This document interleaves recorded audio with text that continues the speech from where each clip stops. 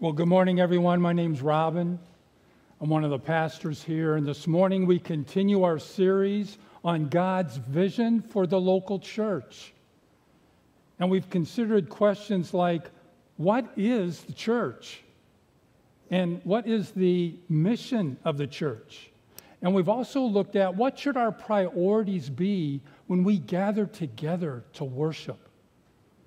And last week, Pastor Brandon talked about how the church shares life and practices that should guide our relationships. But before we jump into the passage that Brandon just read, I want you to know that today is a big day for me.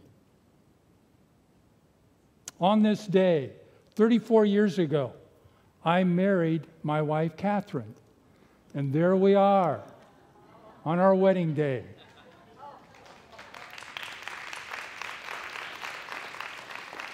Isn't she as beautiful today as what she was in that picture? We were married at the Boone Free Church. And hey, if there's enough votes, I may even grow back the mustache. Come on, we'll bring it on. You know, when you see Catherine, you can ask her, how in the world did you put up with that guy for 34 years? She has been a wonderful gift, a wonderful wife, a wonderful mother, and now a grandmother, and I'm grateful for her. But getting married to Catherine was the second best decision that I've made. Do you want to know the best decision I've made?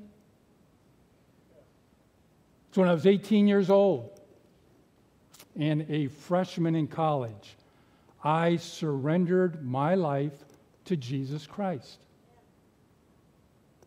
There was another student named John, and we were friends, and one day he said, why don't you come up to my dorm room? I'd like to talk to you about something.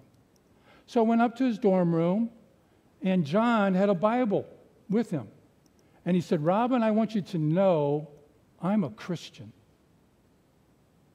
And Jesus Christ has changed my life.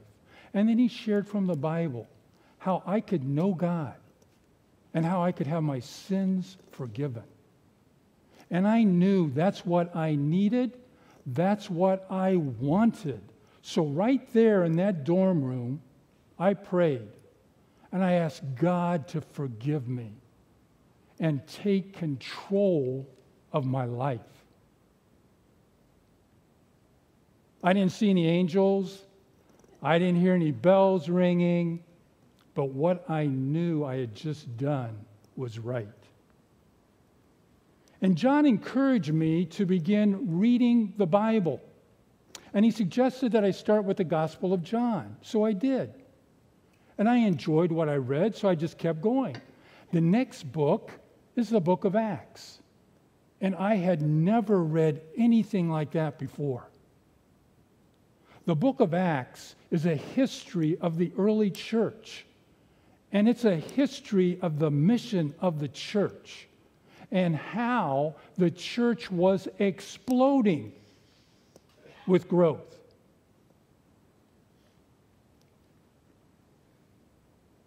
I was blown away when I read that. And I was also blown away that one of the reasons the early church grew so quickly was because of something called spiritual multiplication. And we'll talk more about that as we go on. Before Jesus ascended into heaven, he gave his disciples one final command. And he said, go, therefore, into all the world and make disciples, baptizing them in the name of the Father and of the Son and of the Holy Spirit, teaching them to obey all that I have commanded you, and behold, I am with you to the end of the age. And that command is commonly called the Great Commission. And do you realize that we are here today because they obeyed that final command?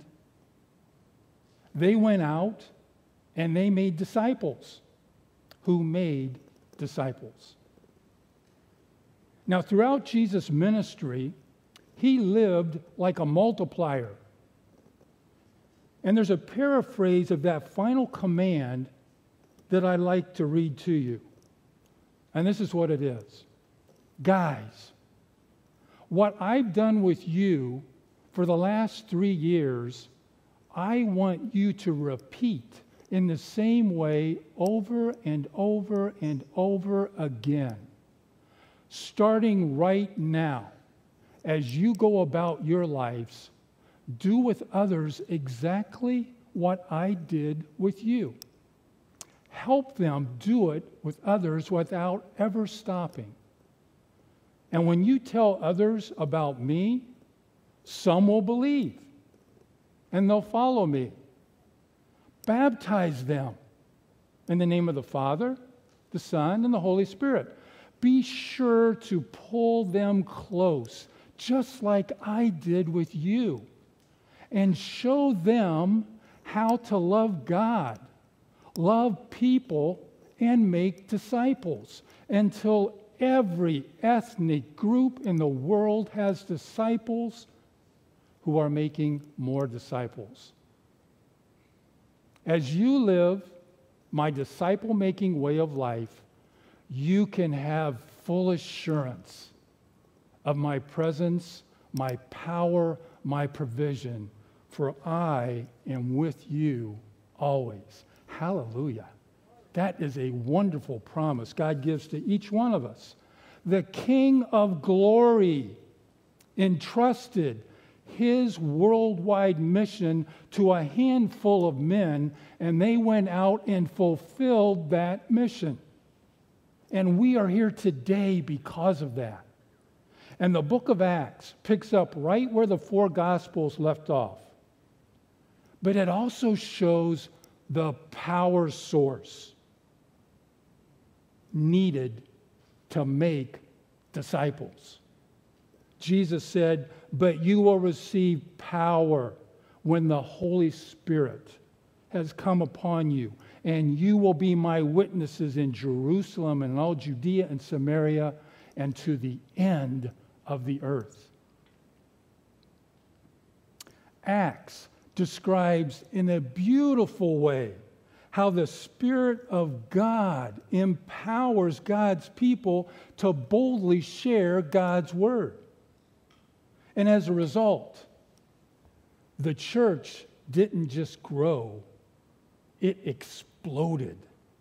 It multiplied. Acts 6:7 says, "And the word of God continued to increase, and the number of the disciples multiplied greatly." Acts 12:24 says, "But the word of God increased and multiplied." My hope this morning is you will see Christ sent his church into the world so his followers would multiply through the power of the gospel.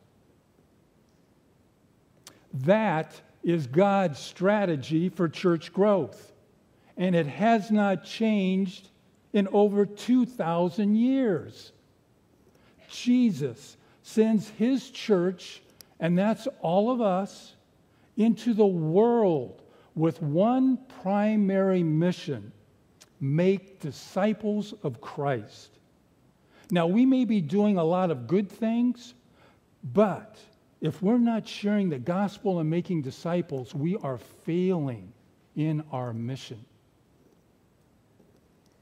Now, if you're not familiar with the gospel, it's the good news that we believe and receive Jesus Christ as the one who paid the penalty for our sin, and then we're adopted into his family.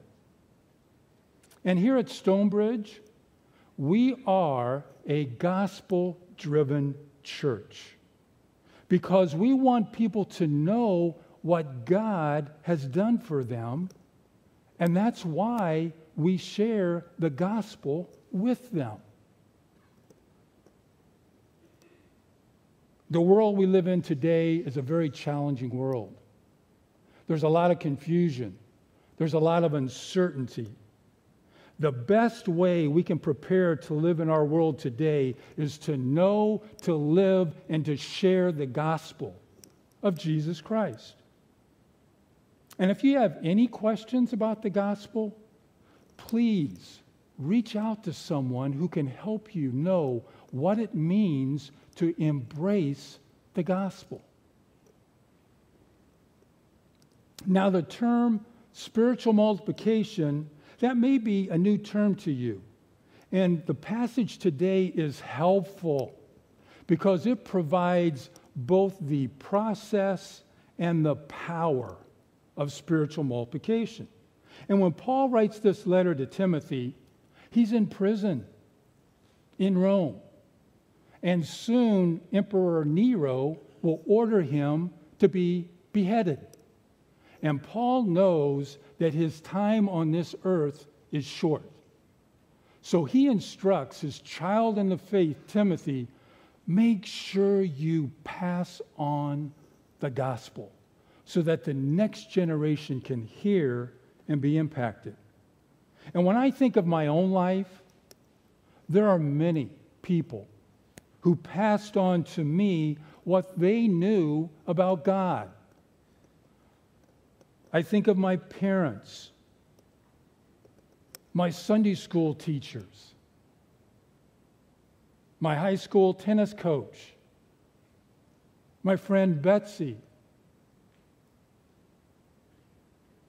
my high school English teacher, and John, my spiritual father. All of them in different ways passed on God's word to me. And I'd like to share a story with you about my high school English teacher. Her name's Mrs. Daywalt. She stood about right here. I called her the little general, affectionately. She had command of that high school English class. And you know, one summer a few years ago, I decided I'm going to go back. I'm going to meet with people that helped me on my journey with Christ. And I'm going to say thank you. And she was one of them. The way that she helped me was she's a high school English teacher, and she gave as the big assignment for the year that we had to pick a verse from the Bible or a passage from the Bible and write a term paper on it and then give a speech. Now, I went to a large public high school, and she said, the Bible's literature, this is an English literature class, so we're going to dig into the Bible. So, I picked, and I don't know why, Job 14:14, which says, if a man dies, will he live again? And I wrote a paper on that. And then I stood before my high school English class and gave a speech on Job 14:14. So I know God has a sense of humor because the first sermon I gave, I wasn't even a believer. I didn't even believe. And yet I was talking about, if a man dies, shall he live again? Mrs. Daywalt modeled to me, through her life mostly, what it means to be a follower of Christ. I'd like for you to think of someone who shared with you what they knew about God. What was it they said? What was it they did that helped you? Do you think you can do the same thing with someone else? Spiritual multiplication is not something that's done only by the paid professionals. We all are to be involved in sharing God's word with others. And that's why it's important to know this book. Because if you do not know the Bible, you cannot effectively pass it on. You know, from the time of creation Multiplication has been part of God's plan in both the physical and the spiritual realm. In Genesis, God commanded Adam and Eve to be fruitful and multiply. Jesus' mission was not to reach the world, but to make disciples who would go out and reach the world. What drove his ministry was investing in a few who would lead the church after his death and resurrection. Now, spiritual multiplication doesn't happen as a result of a particular program or a certain curriculum. It happens when God's people faithfully proclaim the good news of the gospel. And one of the evidences that you've been regenerated by God's Spirit is you are joyfully obsessed with the gospel. You know it changes everything. Therefore, you want to pass it on to others so they can experience the joy of believing. Psalm 107:2 says, "Let the redeemed of the Lord tell their story, whom he has redeemed from the hand of the adversary." Paul says, "Him," meaning Christ, "we proclaim, warning everyone and teaching everyone with all wisdom, that we may present everyone mature in Christ. For this I toil, struggling with all the energy that powerfully works within me." So the power of spiritual multiplication is found in proclaiming the gospel. The process of spiritual multiplication happens when God's people pass on what they know about God and His Word to other people.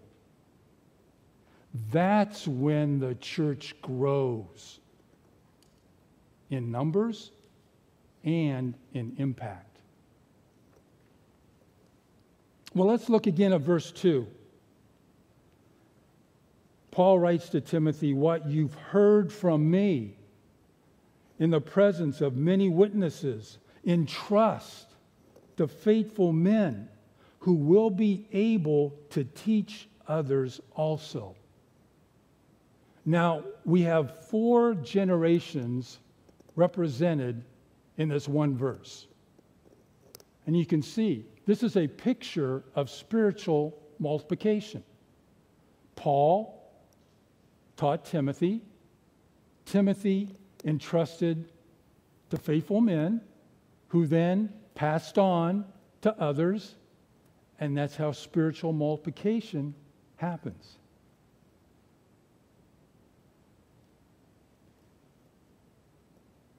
You know, on Friday afternoon, we held a celebration of life service for Mike Merritt.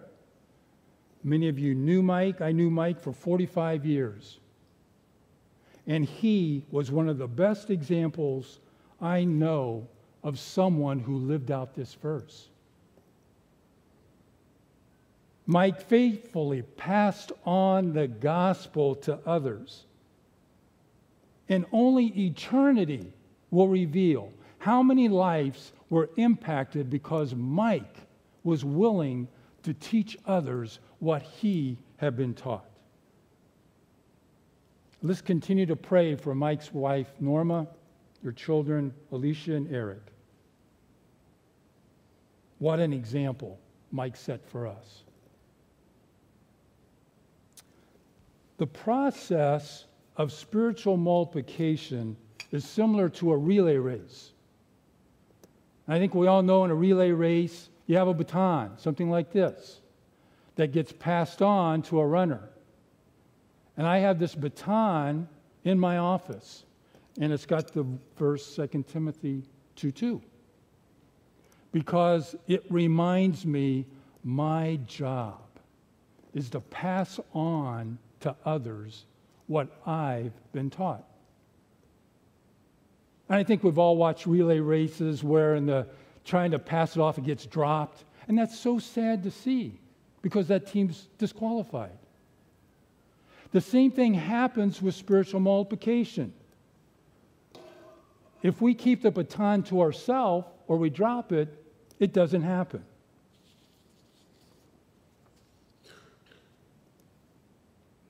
Let's look again at verse 2. Paul gives Timothy instructions what to look for when you pass on the baton. And the first quality is faithfulness. I think it's interesting that Paul didn't say, I want you to look for the strong men. I want you to look for the popular men. I want you to look for the smart men. No. He said, look for the faithful men, because that demonstrates character. And then he went on and said, and also look for the men who are able to teach others also. And that represents competency. So, when we go to pass on the baton, we look for character and we look for competency. Now, you may be thinking, I don't know that much about the Bible. Does that disqualify me? Well, that's a good question. And the answer is no. It does not disqualify you. You know, one of my all-time favorite stories in the Bible is found in John chapter 9. Sometime this afternoon, just read John chapter 9. The entire chapter describes how Jesus healed a man that was born blind. And that had never happened before. So it caused a big stir. And he also healed this man on the Sabbath, which upset the Pharisees. So the Pharisees, you remember the story? Jesus, he spit in the mud and he rubbed the dirt on this guy's eyes and said, go wash. And when he did, he could see. Now, he had not even seen Jesus at this point, but he could see. So the Pharisees bring him in and say, hey, they pepper him with questions. And then in John 9, verse 25, they're asking him, well, we know this man Jesus is a sinner because he healed on the Sabbath, and that's wrong. What do you think? And the response of this man that had not even seen Jesus yet said, whether he's a sinner, I don't know. But one thing I do know, once I was blind, and now I see. Isn't that great? It's okay to say, I don't know. If someone asks you a question about Jesus, that's okay. But make sure and circle back to what you do know. And this guy knew only one thing, and he's out sharing it. The only thing he knew. I know everybody here knows at least one thing about Jesus. So, you are qualified to pass on what you know.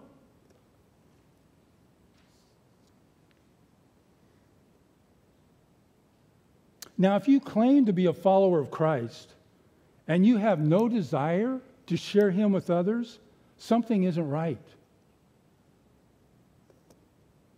My friend John would say, if your faith is worth having, your faith is worth sharing. And he taught me how to share my faith. I think we've got a picture of John. Here's John and I in front of the dorm where we lived a few years ago when I went to visit him. Every Wednesday night when John and I were in college, every Wednesday night we'd go out and share in the dorm about Jesus. And we go walking down the hallways. We kind of peek. The door needed to be open. We kind of peek in the room, preferably one guy maybe sitting at his desk. And then we knock on the door. Say, hi, my name's Robin. This is John. We're going around getting guys' opinions on Christianity. Wanted to know if you had any opinions. People usually are more than willing to share their opinions about anything, including Christianity. So if they'd say no, we'd say, okay, thanks, keep on going. If they would say yes, we'd go in, and if the conversation they were interested, one of us would share our story of how God had changed our life, then the other would share the gospel. And it just was amazing. One of the best things that caused me to grow. Because my prayer life increased. I want to know the Bible more so I can answer questions. But John taught me how to share my faith. Paul goes on, and he gives us the pattern for spiritual multiplication. But then he says this, which I find very interesting in verse 3. Share in suffering as a good soldier of Christ Jesus. Isn't it interesting Paul brings up suffering in the context of passing on our faith? What was it that got Paul beat up and locked up? You know? He couldn't stop talking about Jesus. He was always sharing his faith. And as followers of Christ, we're to follow his example. This is what Paul said earlier in that same letter. And God chose me to be a preacher, an apostle, and a teacher of the good news. That is why I am suffering here in prison. But I'm not ashamed, for I know the one in whom I trust. And I am sure that he is able to guard what I've entrusted him until the day of his return. You know, when we share the gospel, we need to be prepared to suffer for the gospel. We're called to embrace not only the cause of disciple making, but the cost of disciple making. And I know suffering is one of the hardest topics to get our mind around. Suffering's part of the human condition, and it happens to all of us. And it's okay when you're suffering to ask God why. But the true test comes when God doesn't answer your question. What do you do then? The best thing you can do is to believe the truth and not your feelings, because your feelings will lie to you. You know, sometimes God rescues us from suffering. Sometimes God rescues us through suffering. And it was through suffering that God revealed himself to me. And I wish we had the time where you could share your stories of how God used suffering in your life. And maybe even today, you're going through a suffering. Believe truth about it and not just your feelings. Well, Paul continues after he talks about suffering with a call to action. And he uses the analogies of the soldier, the athlete, and the farmer. And he says, no soldier gets entangled in civilian pursuits, since his aim is to please the one who enlisted him. An athlete is not crowned unless he competes according to the rules. It is the hard-working farmer who ought to have the first share of the crops. In each one of these analogies, they're so helpful because they give characteristics of a disciple of Christ. And the first characteristic is like a good soldier, a disciple endures hardship. Soldiers don't give up. Soldiers are not easily distracted from their mission. And here's Paul at the end of his life. He's not giving up. And he's not distracted from his mission. And he calls on Timothy to endure hardship like a good soldier. Next, Paul uses the analogy of an athlete who's competing for a prize. And Paul often used the illustration of sports like running, boxing, wrestling for illustrations. And here he tells Timothy, if you want to win the crown, you got to play by the rules that God has prescribed. Can you imagine a football game or a basketball game where everybody plays as not obeying the rules? It'd be total chaos. And how in the world would you know who won? You know, when I was in high school, sports was my idol. And I knew to perform well, I had to train hard. There were no shortcuts to success in sports. And the same is true with disciple making. There is the temptation, though, to cut corners when making disciples and to find that quick program for mass producing them. But disciples who make disciples cannot be mass produced. It takes patience and it takes hard work, which is why Paul next refers to the farmer, because farmers are diligent, they're hardworking, and they know once they plant the seeds, they must patiently wait and trust on God for the blessing of the harvest. In one of his letters, the Apostle John writes about the blessing that comes from sharing, sowing, and reaping. He writes, I have no greater joy than to hear that my children are walking in the truth. When we faithfully pass on the truths of God's word to other people, it brings overwhelming joy in this life and in the life to come.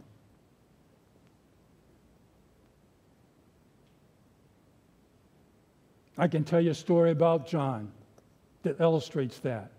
So for many, many years, I've been involved in a Thursday morning men's group. We meet from 6 to 7 every Thursday morning. We pray together. We care for one another. We study God's word together. It's always one of the highlights of my week.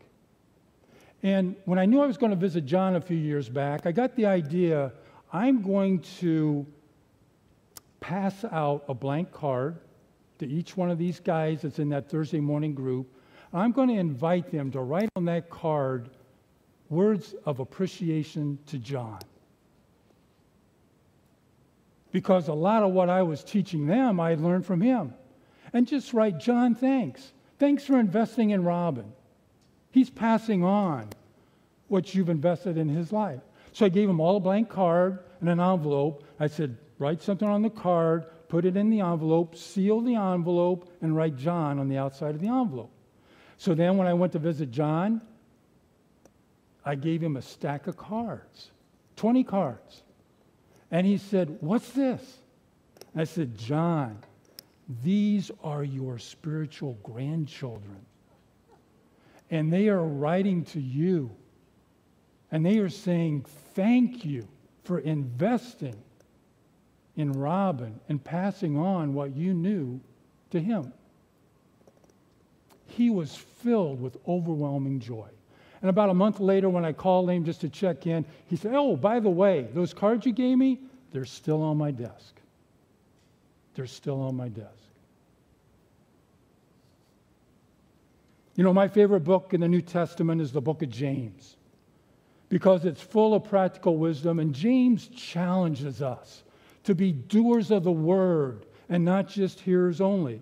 In other words, information without application equals little transformation. We are called to practice God's word. And I'd like for us to consider now, how can we do that from what we've just heard? And you may be here or you may be watching online and you're searching. You're on a spiritual journey. Maybe you're still trying to figure out if this Christianity is worth it. I encourage you to continue on your journey because what you discover will be worth it. Or you may be here and you've already surrendered your life to Christ and your desire is to follow him. Regardless of where you are in your spiritual journey, I'm going to ask you to do something. The one thing I'm asking you to do is to pray. And I realize for some, prayer may be a new thing. You don't understand how it works, and that's okay. I don't understand how electricity works. But I know when I flip that light switch, something always happens. The light dispels the darkness. The same thing is true with prayer.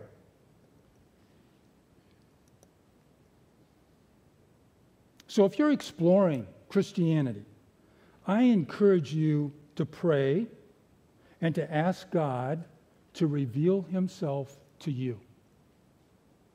Now, I know that's a bold prayer, and it takes courage to pray it.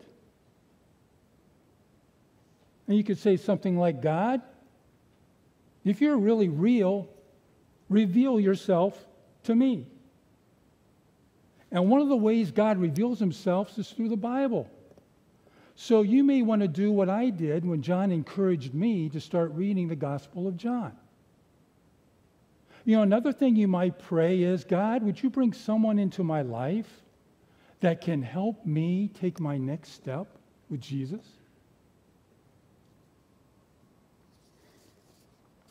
For those of you who have surrendered your life to Christ, I'm also encouraging you to pray. Ask God to help you to pass on what you know with someone else. If your faith's worth having, your faith's worth sharing. It could be a non-believer. You help them take their next step with Jesus. It could be a new believer. You're helping them to get established in their faith. It could be that you teach someone how to share their faith, just like John shared with me how to share my faith. Whatever it is, pray with expectation and then see what God will do. My prayer for Stonebridge Church is that we will faithfully pass on the baton to the next generation, just like Paul and Timothy did. And I know many of you are already doing that right now. And it's so encouraging to see. You know, and it doesn't matter how old you are. It doesn't matter how much you know about the Bible. What matters is your willingness to pass it on.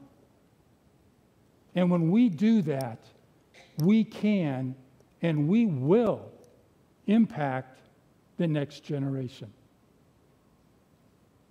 Let's pray and ask God's help to do that. Heavenly Father, I want to thank you first for those individuals that passed on what they knew about you to me. What a blessing. Then, Lord, I know all of us here, maybe even right now, can think of one person, something they said, something they did that passed on to them the gospel, the good news.